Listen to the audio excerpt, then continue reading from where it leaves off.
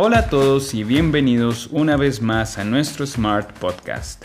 Yo soy Oscar y el día de hoy estaré acompañándolos en esta sesión que dedicaremos a practicar nuestro listening en inglés. Hoy vamos a estar hablando sobre los deportes extremos, así que si eres un fanático de los deportes y quieres practicar tu inglés, quédate conmigo. Recently, people have become more and more interested in having a healthier lifestyle, eating better, and of course, exercising. Nowadays, it is very easy to see people get together for jogging, bicycling, going to the gym, and developing so many variations derived from these practices such as CrossFit, parkour, canicross, and so on. And I know these kinds of sports have become part of the daily routine of many, and are practiced without much risk. But have you ever wondered what the most extreme sports are? Let's explore a bit more. Today, I have prepared for you the top 5 most extreme sports there are. Well, would you believe me if I told you that skiing and flying are a perfect match? Paraskiing is a combination of both skiing and parasailing.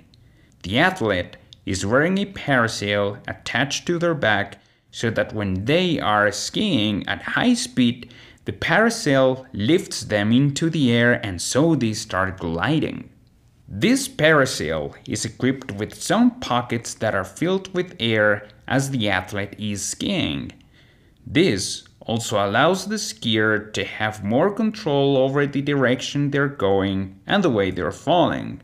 Some athletes even prefer to fly the whole run, while others switch between flying and skiing.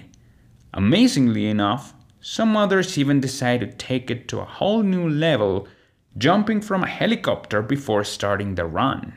Next, we have wingsuit flying. This is probably the closest humans have got to flying without the necessity of a machine. This works similarly to skydiving, except that the athlete, who is jumping from high above, wears a suit that makes them look like a flying squirrel.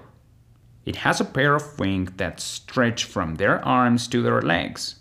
These wings also count on some air pockets that allow the jumper to have more control over the fall and direction. Most commonly, the athlete is jumping from a helicopter, and sometimes the most expert do it from a base set to the mountainsides. For this next sport, let me give you a reference. Have you ever heard of slackliners? Well, I'm pretty sure you have seen these people at a circus, keeping their balance as they walk on a rope, right? Or perhaps you have seen street performers do it. They connect a hard rope from one post to the other, or sometimes connecting a couple of tree branches as the slackliner walks on the rope. Seems pretty difficult, right? Trust me, it can get a lot more difficult than that. Imagine just the same concept, except this time the rope won't be connecting a couple of tree branches. Instead, it will be connecting the edges of 2 cliffs. That's right, connecting one edge of a mountain to another. This sport is called highlining.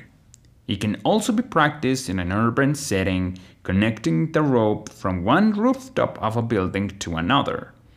The only thing keeping the athlete safe is a harness that fastens them to the rope in case they fall, so they need to make sure the rope is very well attached to the bases. Now, you thought that was extreme?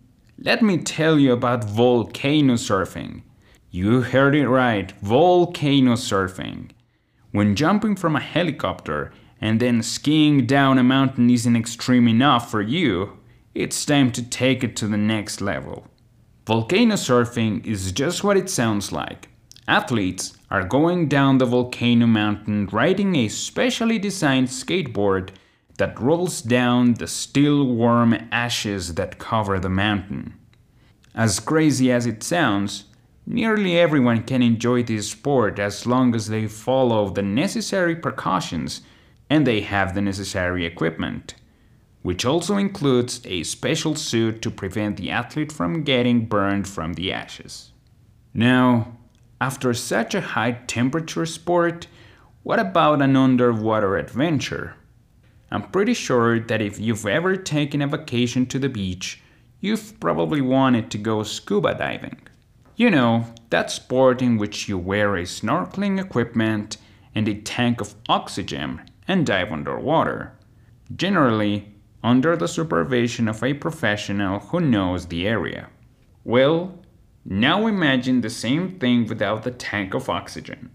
This is called free diving, and although it doesn't seem like much, it is way harder psychologically. It is planned to take the trip in a single breath of air. The pressure changes as you go deeper into the water. The exhaustion it takes to make it back to the surface, added to the mental panic it causes, make this a sport you should really think twice before trying. And that's it for today, folks. I hope you found today's session interesting and have opened your curious minds to these new kinds of sports. Thank you for staying with me today, and remember that if you want to access more content like this, follow us in all of our social media. I will see you next time. Piensa smart.